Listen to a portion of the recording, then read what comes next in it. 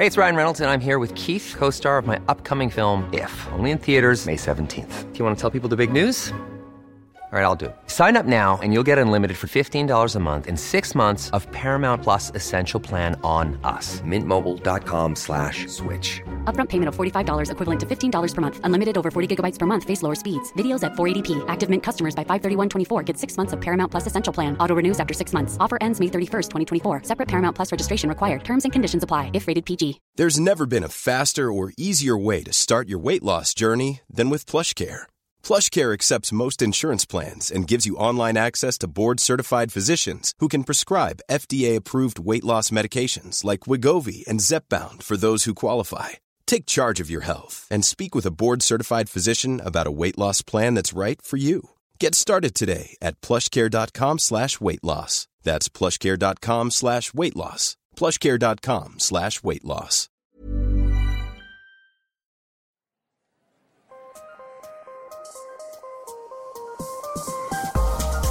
Hi, I'm Kemi Sharia. And I'm Monica Ainley.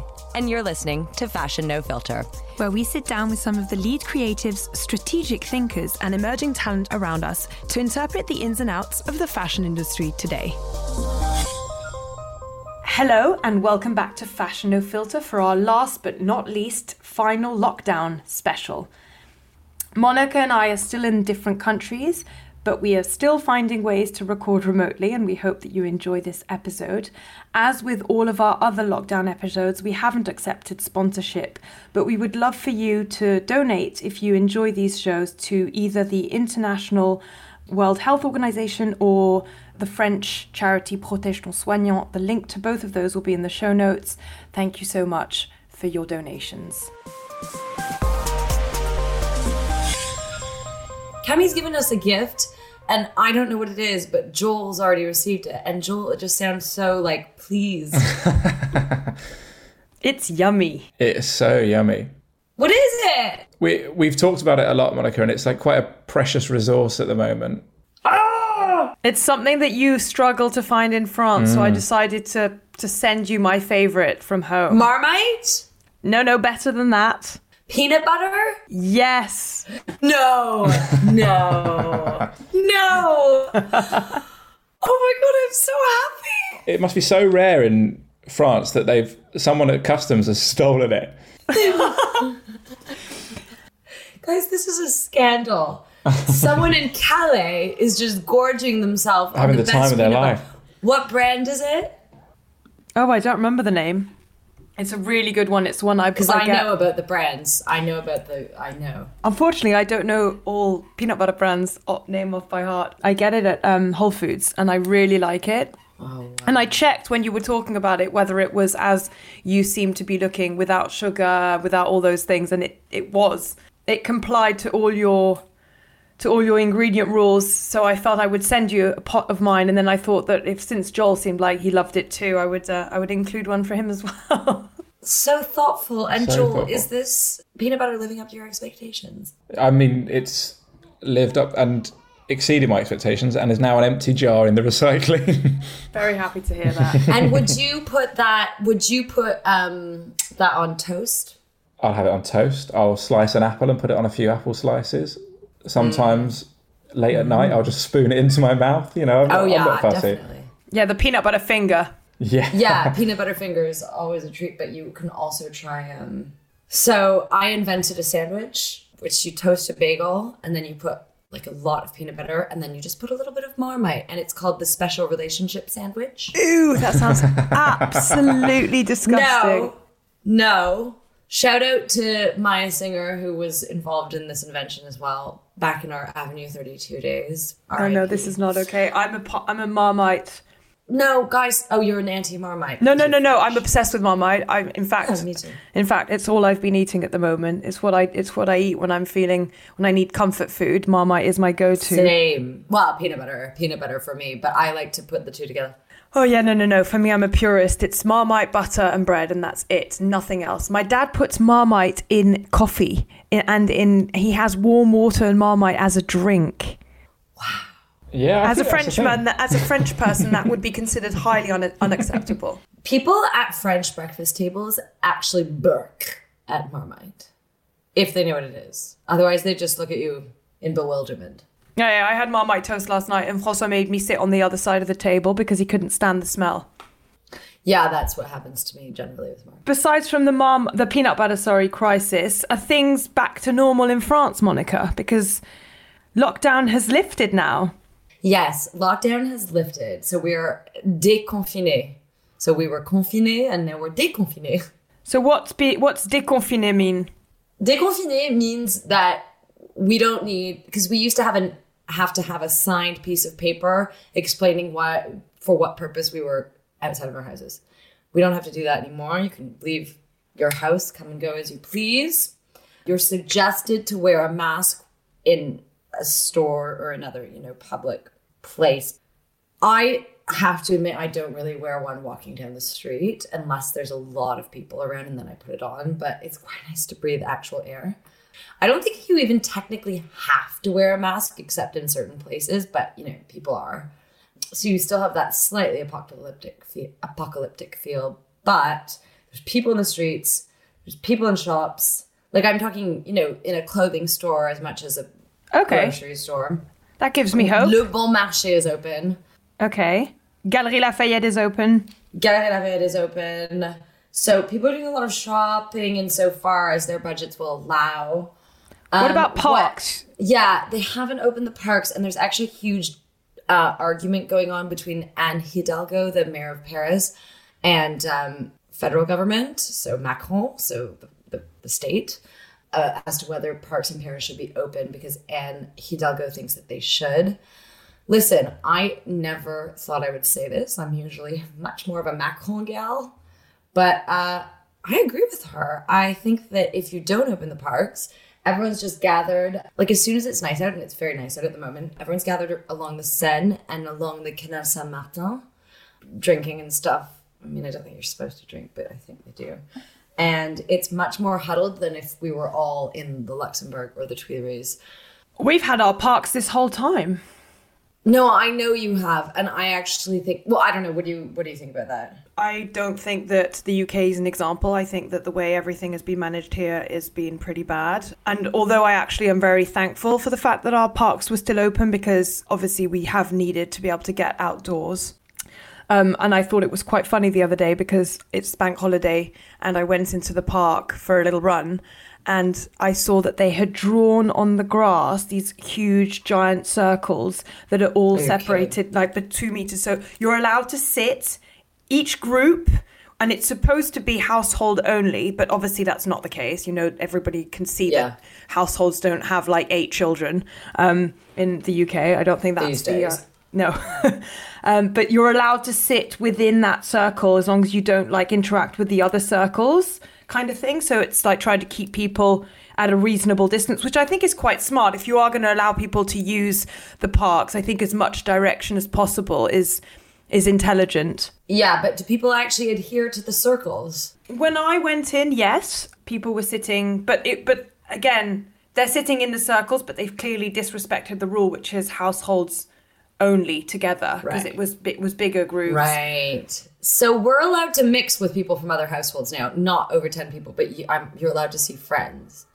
I have to say, sorry, I'm cutting you off, but I just have to say, I feel like actually France has done it a lot better, because it's better to more strict, and Italy, because it's better to just be more strict about it and then get it over with and then come out of confinement. I mean, maybe I'm speaking too soon. No, I feel the same way.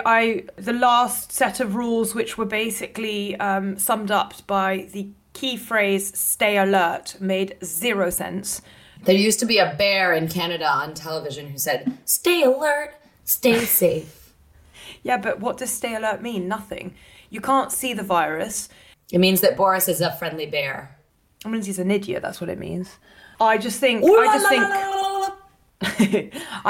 clear rules are better than vague rules, and in these circumstances, obviously everything is, I think I was listening to Pandora on the Hilo saying about this, stay alert and use common sense. Doesn't make sense to say that, because all these set of rules are totally normal. We've never had to apply them to ourselves. Why would it make sense to operate in this new way? It doesn't make sense. We need more direction and clear instructions, because we don't really understand what is required of us to make sure that this virus is at bay. So yeah, I think for me, I just wish things were a little bit more clear. Yeah, maybe in the fashion world as well, things will start to clarify. But by the way, so that makes me think that I just want to tell our listeners what's going to go on in this show, because we've been messing around with the format a little bit recently. So we're going to do we've got an interview for you, a great guest later on, our dear friend Dan Thawley, who is the editor of A Magazine curated by. But before, we're going to do a bit more of the chatting between each other, catching up, because we're so separated. We need to catch up, and we like to assume that you want to listen to it. No, we've got some topics we want to discuss around the industry and the changes that have happened since our last record on May 6th. So that's the order of the day. Have I missed anything, Ken? No, that's all good. I was going to suggest something for my fellow Fashion No Filterites to listen to if they hadn't already, because I've been listening to Louis Theroux's Grounded, and it's so good. It's so good. So good. I'm so happy you've been listening as well. He's just so good, isn't he? How many episodes has he done so far? 3? He's done 4. 4? Oh, I'm so excited to catch up. Yeah. I thought the one with, what's her name? Why can I not remember her name? There was Boy George. There was Boy George. There was Helena Bonham Carter, who apparently he went to school with. No. There's one with Helena Bonham Carter? Yeah, it's the third one. And it was a very interesting listen, because he does that thing at the beginning where he bangs on a little bit about her ex-husband, and he realizes that he's doing it. Yeah, he realizes that he's doing it, catches himself, kind of apologizes for it, but it's almost too late. He's made the whole introduction about Tim, and obviously he's not interviewing Tim. Isn't Tim now married to somebody else? Yeah, they're divorced, and he asked about how it is between them, but he just basically references him. He just talks about him a little bit too much. I just found it really interesting to watch, or to listen to, sorry, a very, very famous and very, very talented interviewer. She's so powerful, and she's so articulate, and she's also very, very good-tempered, but you can almost sense that it's not as much she minds, but she notices that it's happening. Yeah, and he realizes she doesn't suffer fools. No, so. And he knows that he clearly realized that he's done it. And I just thought it was a very interesting piece of tension, because that's something, if you were just editing something out, he could have edited it out, or he could have, if it was a documentary or if it was a written piece, that would have been written differently. But I just thought it was really interesting to get that awkward moment at the beginning of the conversation where, I don't know, his mind just went to Tim, so he started asking a few questions about that before realising that probably he talked about that a little bit too much, because they're not together anymore. You can't really start an interview with someone about their ex-husband. It's a bit weird. I mean, I would prefer people don't start an interview with me about my current husband. Exactly, that's my point. And it should be about her, and it wasn't. No offense to him. No, I loved the episode. She's honestly so interesting to listen to and talks about. Yeah, I love her. She's one of my favorite actresses. Yeah, she's fantastic. I see the latest one. Sorry, I've just been going on the Louis Theroux podcast to see, because I've missed some of it. Rose McGowan is the next one, which is a pretty interesting one, because she was one of the big Harvey Weinstein victim whistleblowers, and she's been a major activist in that trial. You get to know her really well in the Ronan Farrow book, Catch and Kill. Yeah, so that would be my only recommendation of the week, because all I've been doing, Monica, I've given up on culture. I'm just doing a puzzle. So Puzzles. This is who I am right now. I'm doing my puzzle, listening to Louis Theroux, and I can't really, that's all I can think about. Listen, I understand. And you know what? I did so much of that kind of thing. I mean, not puzzles. I'm quite impressed that I don't think I've done a puzzle since I was 10, and I'm very impressed that you guys are. Because that's really good for your brain, your logical brain, puzzles. But I have to be honest with you, since I've been deconfined, I've been doing a lot of cocktail hour with friends. And that's nice. Yeah, no, it's just me and my puzzle over here. Just me and my puzzle. But you know what the good thing is? The good thing is my screen time has gone down massively. And I have become weirdly obsessed with this puzzle. I thought it's a really difficult one. My mum sent me, it's called an impossible puzzle. She found it on Amazon, I think. That is the kind of name that would make me absolutely not want to do the puzzle. But it's a peace protest and all the little men have the same face. So it's really, really, really difficult. But I'm really enjoying it. So there you go. That's all I have to say. If anybody wants an activity to do next week, I can recommend doing a puzzle while listening to Louis Theroux. There would be great to get some sort of like mass puzzle, like where you sort of stream all of these people in via house party and you can get people to do puzzles with you. Like a sort of nerd cult. An idea for the future. Is there anything you want to recommend? Well, yeah, so exactly. So Cocktail hour. I recommend a new drink. Wait, I'm not joking. I'm actually going to recommend a drink. My friend Alexandra Van Hoot, shout out, friend of the pod. Her mom, Charlotte, shout out, obsessed with you, who is very English, introduced us to the Hugo, which is elderflower. People are probably going to be like, of course, this is the best cocktail ever. I love a bit of Prosecco, but I feel it can get a bit like acid after a second glass. So I prefer this. So you put elderflower cordial, which obviously all English people know about and not that many other people in other countries. Fill the rest of the glass up with Prosecco. So you're only putting like a thumb of elderflower cordial in a normal tumbler, and then you fill it up with Prosecco, and then you get fresh mint leaves and you tear them up and you put tons of them, and it is the most refreshing spring summer cocktail I can possibly recommend. But while drinking my Hugos, I have actually, just to keep my brain relatively functioning, been dipping into, surprise, surprise, my favorite magazine, The New Yorker. And I want to just say, you know, the covers during COVID have been so brilliant. They've really touched my very soul. I gotta say, there was one called After the Shift on April 13th, which showed a healthcare worker hunched over a subway platform who was like physically and emotionally exhausted. And I just felt that it was really true to the emotion of these people who have spent all day saving lives and then, you know, have to get on a crowded subway car to go back. And he's sort of looking into the distance with his coffee. And it really shook me.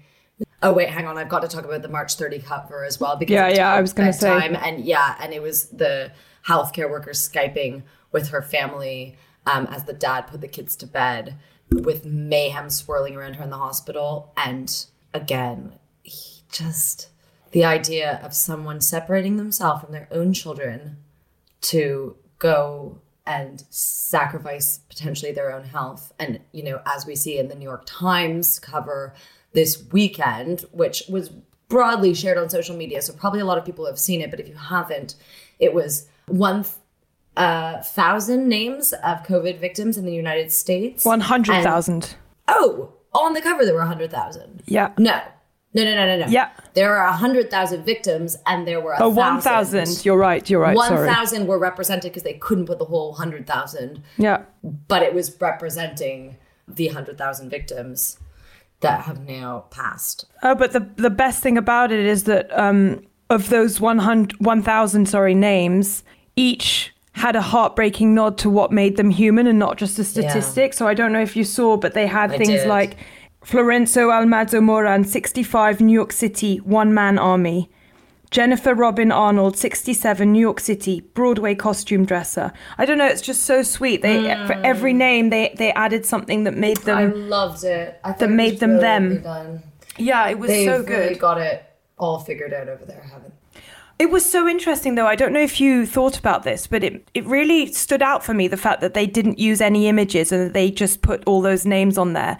And it got me, I geeked out for a little bit and wanted to remind myself when was the last time that an image hadn't been used on the cover to show something so important. And I did a little bit of digging, and turns out that the New York Times published its first issue September 18th, 1851. But the first photos didn't appear on the cover until the early 900s. So that's 60 years later. Interesting. And I found this really powerful visual timeline that was created by this guy called Josh Beagley, which really captures the newspaper's change. So like you see for the first, 30 seconds, the time lapse, decades of text only. So you see all these front pages where there's only text. And then slowly you see appearing images, which at first they were just illustrated maps and wood engravings and that kind of thing. Then slowly black and white photography comes in. And then as photography comes in, slowly but surely, it just starts taking up half and all of the page. Well, maybe all this is heralding the return of the written word. Wouldn't that be nice? Yeah, true. But also some of the more powerful covers that I've been seeing, and we have seen a lot of different kind of creativity, lo-fi creativity, or just, different to just using a celebrity with great hair, makeup, and a lot of airbrushing on a cover.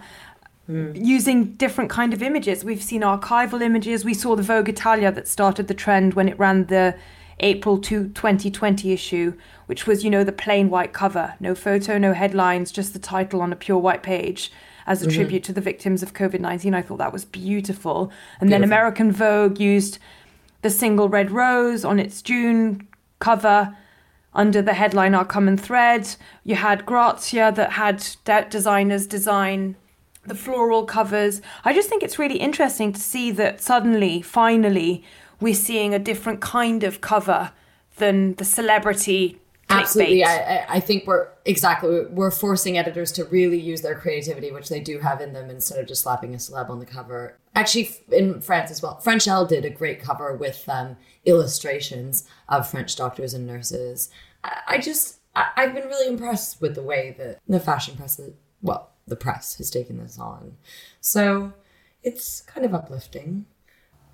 Yeah, and it's just, obviously like using illustrations to highlight some of the situations in hospitals is a way to show the grim reality of working in an environment that privacy laws make hard to capture on photo. And Precisely. It's the same for the fashion industry. If you can't produce a shoot because you have to stay at home, then there are obviously other ways of being creative. I'm just hopeful and curious to see whether this new wave of creativity carries into the new normal, and whether I just have really enjoyed having other things to look forward to on my newsstand than just, and I say this without being scathing and derogatory, but, yet another 20-year-old celebrity or singer, like to sell a Vogue magazine. It just gets a bit repetitive. Completely agree with you. I completely agree with you. And I think that we used to, before there was this obvious formula, I think that our industry used to really rely on its own creativity and originality in a completely different way. And it's time to break that formula. And not least because obviously we know that the press has been suffering a lot because of the rise of the internet and social media and the way that we consume media. And perhaps that formula wasn't working so much anymore, because perhaps our celebrity content and model content, we're getting it all on social media anyway. So actually finding really different kinds of creative ways to give people a reason to buy a cover to keep for their home and have a physical object that's not just a picture of a celebrity, which maybe we don't want anymore in our home. I think it's really encouraging, and I really hope this continues. Well, here, and that leads really nicely onto our guest for today, the wonderful, brilliant, gorgeous, very well-dressed editor-in-chief of a magazine curated by Dan Foley.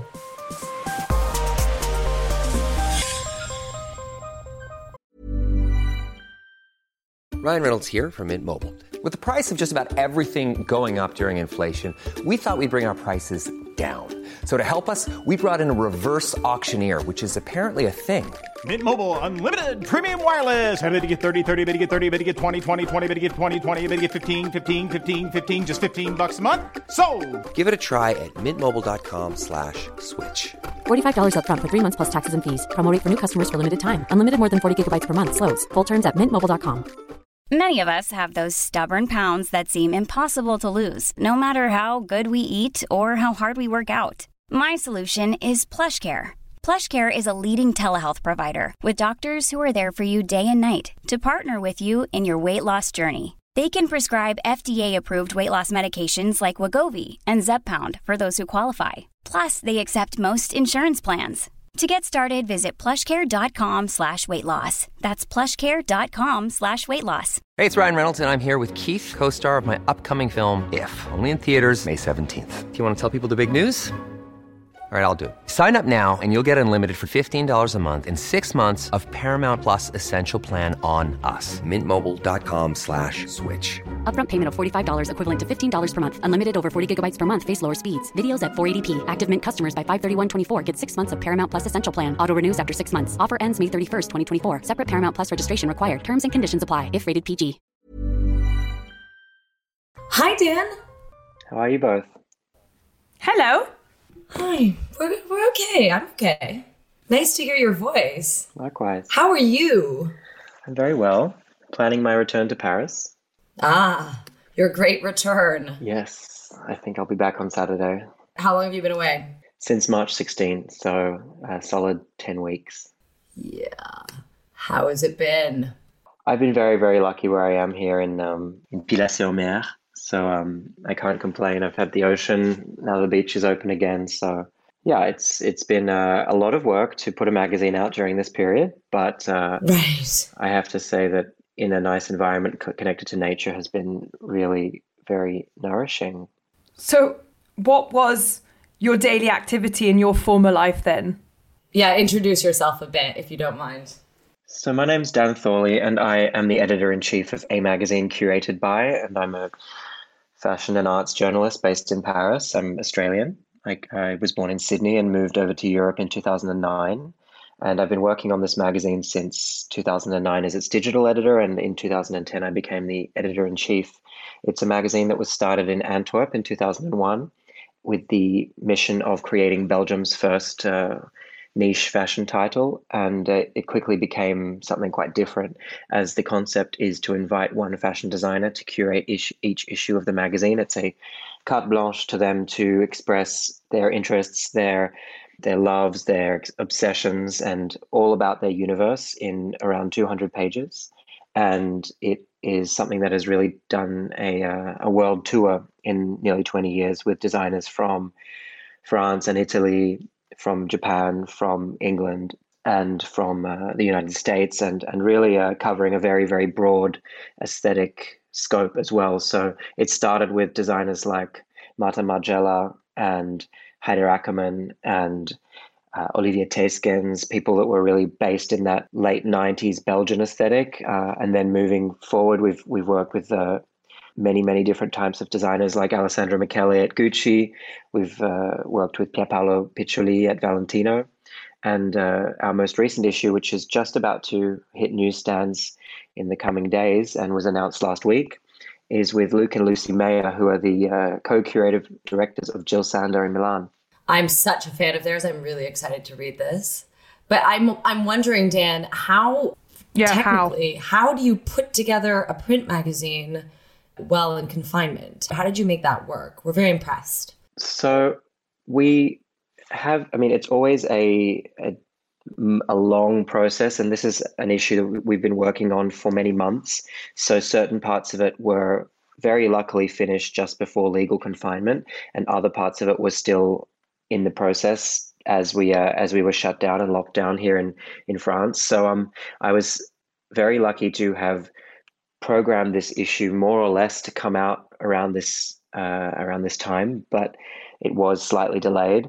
But what we'd done was actually done most of the physical productions in the months of January to March already. So what was the biggest challenge for us was that we usually design the magazine together with our team in Cologne, as we work with a wonderful art direction office called Mireille and Mireille in Cologne. And so usually we would have gone there with Luke and Lucy Meyer and whichever designer we were working with at the time for a couple of days, and we sit in the office with them and we design all the pages and we go through all of the process of the structure and putting everything together in person. And this time we were unable to do that, as actually there was a case of COVID-19 in the office in Cologne. Eesh. In the earlier part of quarantine. So it was really off the table before travel was actually restricted. So we were forced to do everything à distance and work from home as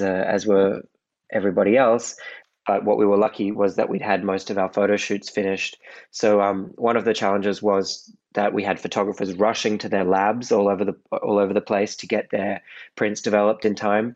And we did shoots in many different cities, New York, Barcelona, Paris, Iceland. We really were all over the place. Some photographers traveled, others were in their hometown or in their own country where they could drive and do something locally, which was nice. It wasn't all big productions anyway, but it was many small things happening at once. And so we did have the risk of not getting some of our images in time. And then everything was luckily through, except for one or two things that we just really had to leave by the wayside. And we set to work designing the magazine from afar, which was very challenging because we had people in different time zones. One of my colleagues, Blake, was in Vancouver with his family, so he wasn't able to come over for the design period. So we had people working from Vancouver to France to Cologne and Milan, all in lockdown. So it was quite a juggling act. But our last real stroke of luck in the middle of all that was that, in fact, we were for the first time printing with an Italian printer, because they work with a special technique where the side of the magazine is actually invisibly bound. So it's bound with stitches, which are then all these small booklets stitched together and then glued on the side. So you have this invisible spine with the stitches showing through. And they were actually considered an essential service in Italy, even though they were in northern Italy, of course, an area that was very, very heavily affected by the virus. And due to their status as an essential services provider, we were able to print in April. So that was really interesting and as I said, a very serendipitous experience. But putting the print magazine together in that time, of course, like putting any media together in that period, it was something that had to be done very sensitively. Yeah. It had to be done with a lot of thought to the world that we were living in at that particular time, as well as the world that we're going into. And we were also very prescient with that because Lucy and Luke's theme for the issue that was decided last July was the idea of human nature and mother nature and the interactions between those things. Wow. That had been decided way before, because I feel it's so apt. Yes. Wow. Yes. So we found ourselves with this theme that we'd already been working on for months. It was already very much connected to current events in a way. We were looking at endangered environments. We were looking at different kinds of architecture that was linked to people's domestic lives, the process of them creating artwork. We were looking at also different elements of race. We were looking into all sorts of things that sort of pivoted around the way we deal with nature and environments. It was something that I, of course, had to think about when writing my editor's letter, which is one of the last things that goes into the magazine. And we're a very timeless publication. We're not the kind of magazine like you were discussing earlier, whether it's a Vogue or a New York Times, it has to be on the point of actuality of the news and really making strong statements thereabouts. But what we did have and want to do here was still really acknowledge the fact that we were coming out in this time and in this year, one that we will truly never forget in our lifetimes. And in order to do that, I and Lucy and Luke as well, they also write a letter in the magazine, and we both found our different ways of acknowledging the situation in quite a subtle way. And we also had two brilliant Italian curators who were already contributing a beautiful photo portfolio to the magazine, and they were able to add a new body of work by an Italian photographer in Paris, Giasco Bertoli, who photographed pedestrians on the street from his Paris apartment window. Wow. And it's this great bird's eye view of life in central Paris during lockdown. So you see people shopping with masks on, navigating on scooters, just that kind of general emptiness of the streets, which he mixed with many other kinds of photography in that small portfolio. So we do have a little touch of now, let's call it COVID content. New normal. Without being too explicit in that. Because I was going to ask you that, because obviously it's different for you because you, as you explained, producing a magazine that is meant to be timeless and people can come and refer back to from the moment that I guess they're interested in the topic or the designer, whatever it is. But we've seen a lot of kind of, I want to call it like new wave creativity, like very lo-fi, or certainly a different way of putting covers together, articles together, images together. You've just explained that you didn't have to rely on that because you were actually lucky in that you already had some of your content put together. But we've noticed quite a lot of magazines changing up their content. Do you think that's going to stick around? It's a very interesting point, Cami, and to your point about us in a way already existing within those parameters. I mean, to go back to this particular issue, you could almost look at it and say, oh, they also did. I mean, if you didn't know the magazine, you could say, oh, they also did a cover that was linked to this new normal, because our current cover is actually made with a Japanese washi paper, or the rice paper, that's been impregnated with wildflowers, and it was made by a third-generation paper artisan in Japan. And Luke and Lucy had collected this paper on one of their trips there in the last couple of years, and they loved the paper so much and had collected various pieces of it with seaweed and shells and flowers inside it. And their idea was to use this super beautiful paper for the cover of the magazine. And so we went through various stages of research and investigation and testing in the last few months to work out whether that was possible. You know, of course, printing a magazine is printing in volume, and we have a lot of quantity, and this paper is something that's very, very fragile. So with our fantastic print company, we were able to devise a way of 3D scanning this beautiful paper, which is a relatively new technique that really shows all of the indents and the textures of a surface. And so we 3D scanned this paper and printed it on an open offset recycled stock. So in fact, when you see it and it's been embossed with the A shape on top, it really, really, truly does look like this kind of paper. And there's no model on the cover, you know, there's no headlines. Yep. There's none of those things that, would often attract somebody to buy a magazine in a kiosk, which of course is often the point of many magazines, is to be seen and to be noticed above, let's say, the noise of all the others. So yeah, you could say ours kind of looks like that now, but back to your point, I think that this has been a really positive thing because it does show people that there are other ways of communicating and other ways of being elegant, other ways of being seen. I mean, I think that to your point earlier, of course, the American Vogue cover with the beautiful rose from Irving Penn was one of those elements, whether or not it had some political message behind it as well. And the white cover by Italian Vogue was also, of course, a very important one there. I think a shout out to Vanity Fair Italy as well, who have been doing an amazing job too. They did a great cover with Francesco Vizzoli reinterpreting a Lucio Fontana artwork with the Italian flag, which I thought was great. And they've just done a Paolo Sorrentino cover with the Spanish Steps in Rome, the sort of surrealist flamingo head wearing a Valentino dress on the front, which I thought was great too. So I think there's really interesting ways that people can do existing images. They can, work with great art directors to find more interesting ways of piecing together new things and showing as well. I mean, InStyle, the US also put a nurse on the cover. Yeah, I love that. So, I mean, I think there are people are taking it in different ways, and I think it can last. There are certain parts of it that I don't like and parts of it that I do. But it certainly felt very refreshing. I feel like that old school model of shoot celebrity, slap a title on it, sell magazine, just feels a little bit, just like, it's just a little bit done now. Yeah, it feels passe, and I think it's reminded us of the fact that we can do things differently and be successful. And on that note, I actually wanted to shift a little bit because, Dan, I remember the first day of Paris Fashion Week I ran into at a show, I think it was the first show I went to. And it was really weird because we'd all just obviously been in Milan, and some people were behaving like everything was kind of normal. And I actually want to say mea culpa there a little bit. I was definitely more in that mind frame. And you were kind of like, are you not worried about all of us being here, thousands of people in this, squished into this room? I mean, look what's going on in Milan.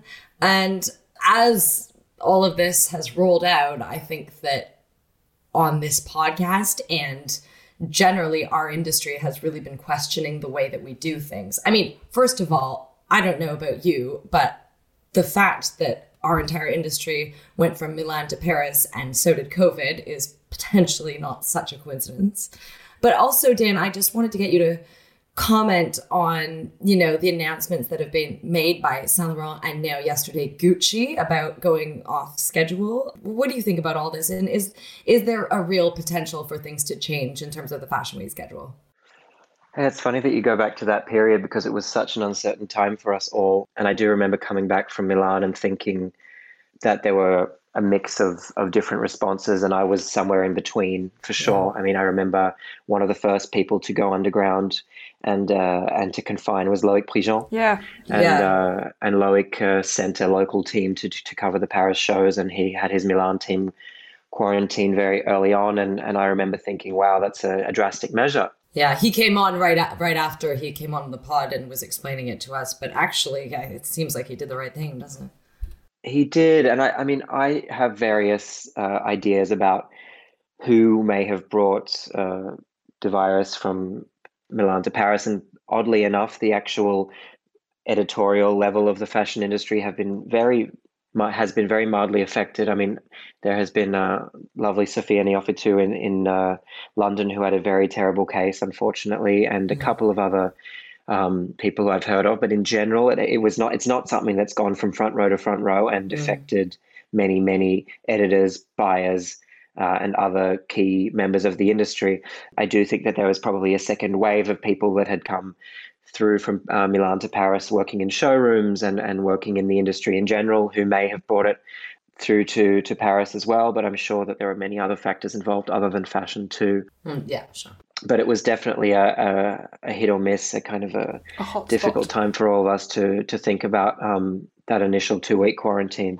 But then, of course, many, many other reasons to keep quarantining and resetting that 2 weeks happened later on. So that's its own story. But back to the calendar, and of course Alessandro's letters that he wrote during confinement were published on Gucci's Instagram over the weekend, and they are a very poetic recount of his reflections on how to move forward. And I think they are relatively abstract still in certain ways, but much less abstract than what Saint Laurent did, which was to put out a big blanket statement that didn't give you anything concrete. And in my opinion, was also a bit of a publicity stunt to be first, to be the first house to say something, to make a statement. All in all, of course, still a positive thing. And it's interesting to see that both from Kering companies and that LVMH has remained relatively tight-lipped until now. So interesting to see what the other big players are going to come through within the next couple of weeks.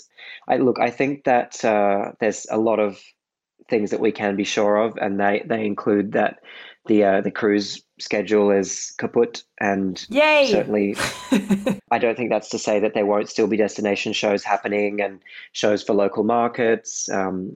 The idea of the re-show, I think, is something that's also been a phenomenon in the last couple of years, particularly in Asia, with certain houses replaying a show blow by blow with local models and some international models to a local audience, whether it's for Pret-a-Porter when it's hitting the stores, or whether it's for couture clients in emerging markets.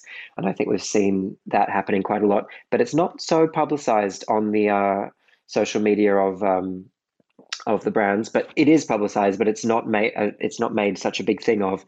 And it's been happening in men's and women's collections by houses like Dior and Chanel, and Valentino as well, for that matter. So I think that it'll be interesting to see how those continue to happen, because they are also a different way of showing a collection in local markets. Of course, they're not going to be happening in such grand proportions anymore, but the idea of a collection being given it a certain space in local markets could be interesting moving forward.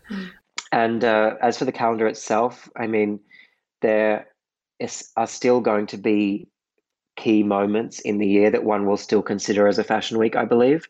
But I do think that the idea of having so many collections may perhaps be reduced, and the idea of publicizing them as separate collections will also be reduced. I mean, I think that's something that's been the case for many years for certain brands, is that they have very large collections and only parts of them are on the runway. Other parts of them are actually sold months before, and then, Dries Van Noten is a good example of someone who actually sells the collection before the runway show happens, gauges the buyer's interest in certain pieces and certain ideas, and then puts the runway show together afterwards. And then there are certain parts of that collection that will drop earlier in the season and later in the season, but it's still considered one show. Whereas, the idea of other smaller brands, busting their gut to put four collections out a year when it's just more about being smart about communicating a certain number of clothes and a certain number of ideas over a certain amount of time. So I think that, Gucci's saying that we're going to do 2 collections a year and that we're going to choose the moment, and it's going to be like a piece of music instead of a blockbuster, fashion show. He used that as his metaphor. So I think it'll be interesting. It may also point towards the idea of Gucci embracing the drop culture of streetwear too. I think it's a brand that really lends itself to that. Yes. Yeah, and to continue on your mention of Dries, he was part of the retailers and the open letter, the names that signed this desire to change the seasonal shopping calendar and actually selling things according to season. So instead of selling bathing suits in November and coats in May, the goal is to sell clothes in the time of year when they're worn, which... crazy idea. Exactly. Can I just say that this is the number one question that non-fashion, or as Cami and I sometimes call it, fashion muggles, and we say that with a lot of respect, ask me is, and I guess to us it seems obvious, but it's not really that obvious. Why don't they just put out the clothes when we need them? I totally get that question. Like, it makes a lot of sense. That question even comes more often than why do the models look anorexic? Even more often. So there is something to be said for it, because let's face it, not all clients work in fashion and are having to review and put out press about it. That's not really what concerns them, is it? I like the open letter. But what do you think, Dan? Absolutely. I mean, I think that it was an interesting time a week or two ago when Dries spearheaded that first initiative, and then the Business of Fashion picked it up and published a think tank that they'd been working on privately prior to that time as well, which Dries was not a part of, called Rewiring Fashion. And both of those things emerged at a similar time. They don't have the exact same message, but they have similar messages, and both are definitely catering to the sizes of brands that such as Dries and Tom Brown, Philip Lim, all these designers who have signed it. I mean, there's hundreds now, and there's many, many retailers as well who have signed it. And it's really also proof that there shouldn't be just one fashion calendar that should work for everybody, because there are so many different factors at play, and there are different size brands, and there are different markets that are requiring different things, just as the luxury conglomerates have different needs as well to nourish their store networks with product too. So I think that what we're seeing now is that there is no right answer just yet, and more than ever, people are going to have to start dancing to the beat of their own drum. And if there can be certain guidelines for that in place, fantastic. And if there can be new buying seasons and new periods and new ways of showing people that this can still exist without the exact same prior rules in place, it's fantastic. But I thought it was interesting. I was on a industry Zoom call with the many players in the Australian fashion industry, a new initiative there called #WeWearAustralian, which is a bit like a common thread in the States, pushing for local craft and local making. One of the buyers there said to me that, she's often profited from the fact that, the clothes were coming at the wrong time because it works for Australia. So that's something interesting to note too. And then further to that, this was Eva Galambos from Parlor X. She also said the fact that collections have become have come a long way to become more trans-seasonal. And I think that's something that we all have to remember too, moving forward, is to keep pushing that message of the trans-seasonality of things, and the fact that something shouldn't just belong to one time of year, and also that we just get smarter with the kind of fabrics that we're using and the way we're putting collections together to make garments that are functional. Totally. I mean, let's look at fashion in a more international way, and it's not just Europe-based anymore. And you as an Australian see, flip seasons. I, as a Canadian, have grown up with it not actually being summer until June. Like, it's just not warm. I never saw a winter coat until I was an adult. Like, that's no so one funny. owns a long coat. I never took off a winter coat until I moved to Europe. I'm just kidding. Ugh, I'm just boring and European, guys. Sorry. Yeah. You're French, so that's what everything was being designed for back in the day. But things are changing. Now, speaking of change, we wanted to ask you about men's versus women's, and now obviously the menswear week has been cancelled. That was coming right up.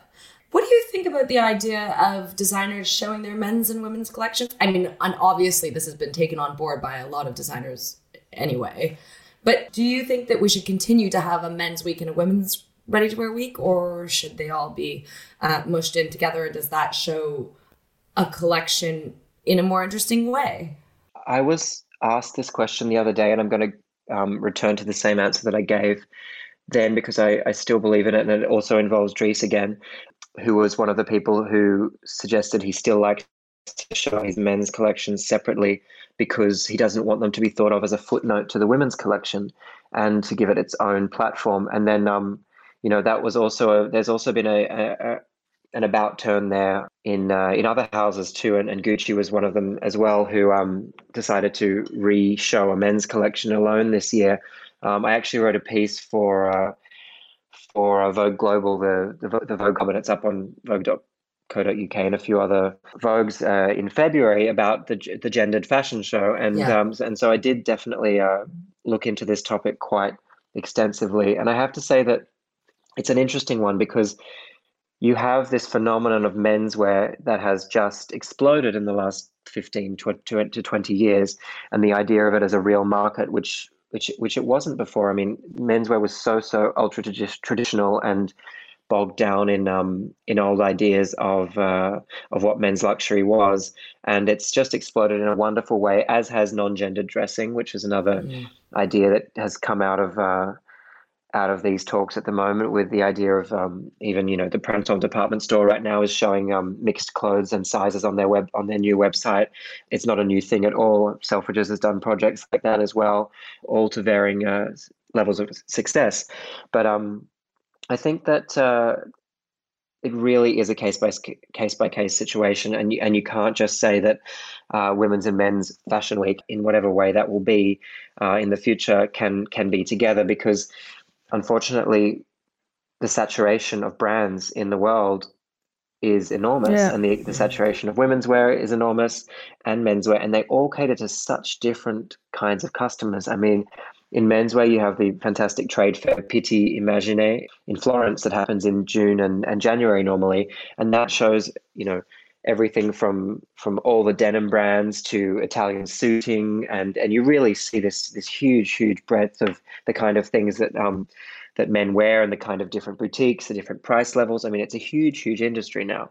And likewise, a women's fashion week in Paris or in New York or in London, etc., is really full of different kinds of brands. Of course, there's an element of glamour and excitement and color that comes from a women's fashion week, because it's just, in general, the way that women have been allowed to dress and have dressed throughout history has been more flamboyant than men, more theatrical. There's been so much more embellishment and silhouettes. So there's this kind of idea that men's clothes are much more linked to masculinity and much more linked to practicality, and so that things are much more sober, and of course parts of that have changed, but there's always going to be that imbalance of what one kind of fashion means and what the other kind of fashion means. If the internet is going to be our frontier of those things happening, let's say, at the same time, then maybe it's okay. But if there's going to be singular platforms, and even if that's a fashion federation, or if that's Instagram, I mean, there's only so much space for so many things at the same time, whether or not it's a physical space. And I do think that spreading things out is still a good thing. And I do think that menswear has a big voice now. And in a way, what's interesting is that let's say part of that new normal will actually allow for a little bit more of a middle ground for the way women might want to dress a bit more like men. I mean, that was already happening as well a lot too. And I think that, the time that we've all spent recently focusing on comfort, focusing on indoor activities, focusing on the time we can spend outside and how we spend it, which is more active than previously. I think that all those things are leading towards the fact that maybe evening wear and party dresses and things like that may subside a little bit in the in fashion's view of what a woman wants to wear and how she wants to feel and look all the time. I mean, I can look at both of your Instagram accounts and say that you've definitely been wearing the pants in the last couple of months and weeks. So so true. It's part of trends as well, and we might see a lot more women adopting the way that men dress in their day-to-day life, especially if we're going to be working from home for a little bit longer, which I believe is going to be the case. Well, I'm for that. Can I ask you a basic question? It's very basic, but you're a pretty snazzy dresser yourself and so elegant always. And I was wondering if you could give us maybe your 3 favorite menswear brands. For me, as an editor as well, I think it's really important to support friends and to support brands that I really believe in. Yeah. And working in the luxury sphere is amazing, and it's really interesting, of course, to have access to seeing many of the more extravagant things done by big houses and that are available to customers today. But it doesn't necessarily mean that I want to wear all of them or wear all of them in my daily life. For sure. So I think that there's an interesting mix, especially for me right now as I'm revisiting my own consumption and how that will happen moving forward. And I think that there's definitely a little bit more of a traceability aspect and a transparency aspect in what what I want to purchase, and that doesn't necessarily mean buying things that are called sustainable and things that are, necessarily entirely green. But I do think people that are making an effort and are making things locally and are making things in an honest way are going to attract my attention more than others. And I'd have to make a shout out definitely to my friend Spencer Phipps with his label Phipps in Paris, who I've been wearing a lot of during lockdown, and he makes really great menswear that is inspired by his own love of the outdoors and of sports. He's a rock climber. He actually used to work for Dries and for Marc Jacobs, and his line is very traceable, and you can go on his website and find out all about what you're buying, and it's comfortable, it's relevant, it has kind of really great storytelling about nature and about our connections to nature in the graphics, and I think it's a lot of fun, and it's really easy and comfortable. I'm also a big fan of Marni in Milan, and I love what the creative director Francesco Russo is doing, both for men and for women. So Marni's a big one for me, and I'd have to say I've been also wearing La Mer as a daily go-to. So I think that the kind of brands that can give you understated elegance without necessarily being too showy and being comfortable are really important at the moment, and just creating sort of easy, comfortable silhouettes that still look elevated. I mean, I've barely come out of my Il Pelicano Birkenstocks either, so it'll be strange to start wearing real shoes again. I'm writing all this down for Mark's AW 2020 look. I'm also a big fan of what Louise Trotter, our mutual friend, is doing at Lacoste. Yeah. Yes. I think, as well for a shout out to her and the way she's taking a heritage brand at the moment in a really great new direction. Completely agree. I wanted to end this, Dan, on... I saw a really interesting piece by Sarah Moa in Grazia last week where she talks about how fashion, who normally and always gets written off as frivolous, has really come into their own during this time, with designers creating masks for people, PPE being sent around, people collectively getting together and thinking up new ways of both of helping their communities, etc. Do you see fashion as having a role to play in really making sure that the world post-COVID is going to adapt to this new normal? What I'm really asking is, do you still have faith in fashion and its sort of transformative power to change things? I do. I do have faith in it. I do believe there's a very, very long way to go in certain elements. What I think is interesting from this period, and maybe Sarah touched upon that, is that it's really the small players that have stepped up really well. I agree. And of course, the ones that can on the bigger scale have done their part too, like LVMH working on producing gel in their fragrance factories and things like that. I think many houses, Chloe has been creating PPE in their ateliers. And, people have done different things in different ways. I think the Italian houses were also fantastic in fundraising for their local hospitals and things. I think in general, what this has taught us is that fashion is a local business as much as it's a global one.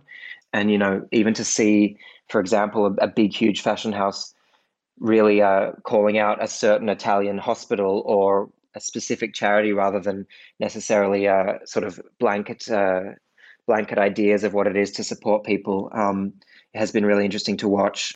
And then also to see Gucci as another example again, but really focusing on awareness and education for people. So their pairing with the World Health Organization was really a very educational way of teaching people what to do at this time, and using their enormous network to actually educate people rather than having anything to do with clothing itself.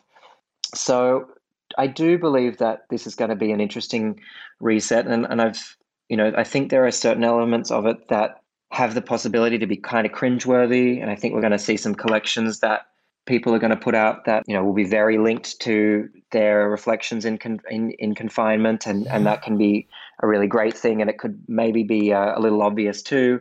So I think we'll have to see the way people treat this subject in a graceful way, and I hope that it will also make them not only reflect on a thematic way, but on an actual practical way, because I think fashion is very, very good at themes and storytelling, but it really now shows that today that's not enough, and that we actually have to apply these things all the way down our supply chains, all the way through to our end customers. And I'm not talking just, an organic cotton t-shirt. I'm talking about the packaging.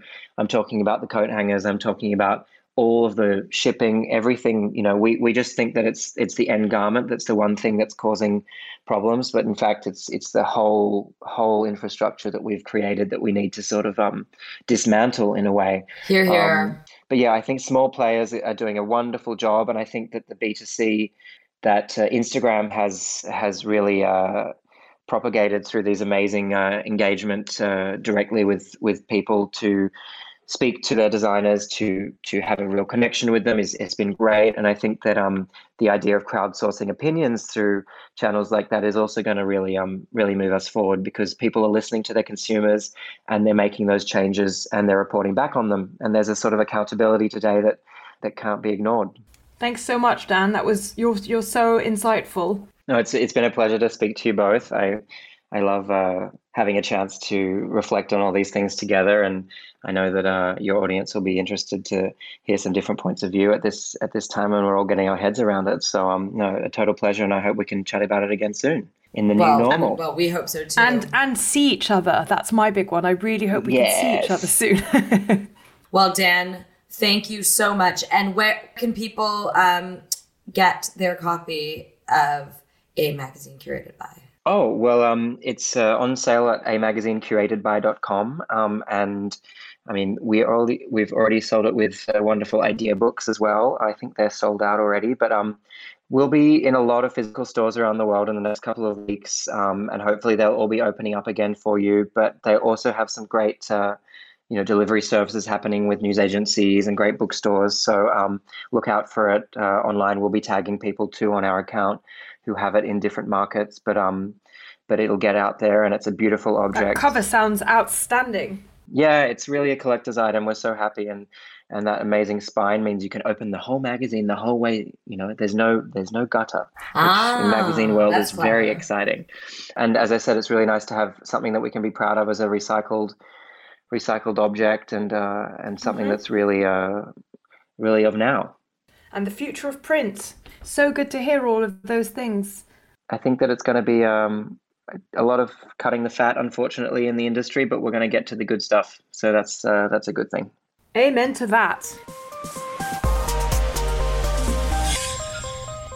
I guess that's all for today, folks. The good news is, Monica, I am actually traveling to France later on this week. I can't believe it. I can't believe we're going to see each other face to face. Well, mask to mask, face to mask. Mask to mask? Mask to mask. It's like cheek to cheek. It's going to be quite an adventure. I am both really looking forward and dreading the Eurostar, but we have to come over for personal reasons, which actually are very out of our control. But I'm really, really, really looking forward to a change in scenery and can't wait to experience the deconfined. So, Monica, I guess I will see you next week, and to everyone else, see you next time. Thanks for joining us.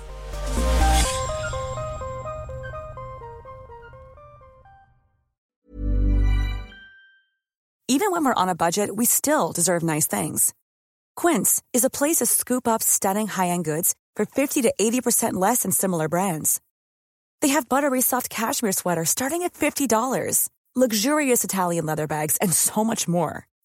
Plus, Quince only works with factories that use safe, ethical, and responsible manufacturing. Get the high-end goods you'll love without the high price tag with Quince. Go to quince.com/style for free shipping and 365-day returns. Even when we're on a budget, we still deserve nice things. Quince is a place to scoop up stunning high-end goods for 50 to 80% less than similar brands. They have buttery soft cashmere sweaters starting at $50, luxurious Italian leather bags, and so much more. Plus, Quince only works with factories that use safe, ethical, and responsible manufacturing. Get the high-end goods you'll love without the high price tag with Quince. Go to quince.com/style for free shipping and 365-day returns.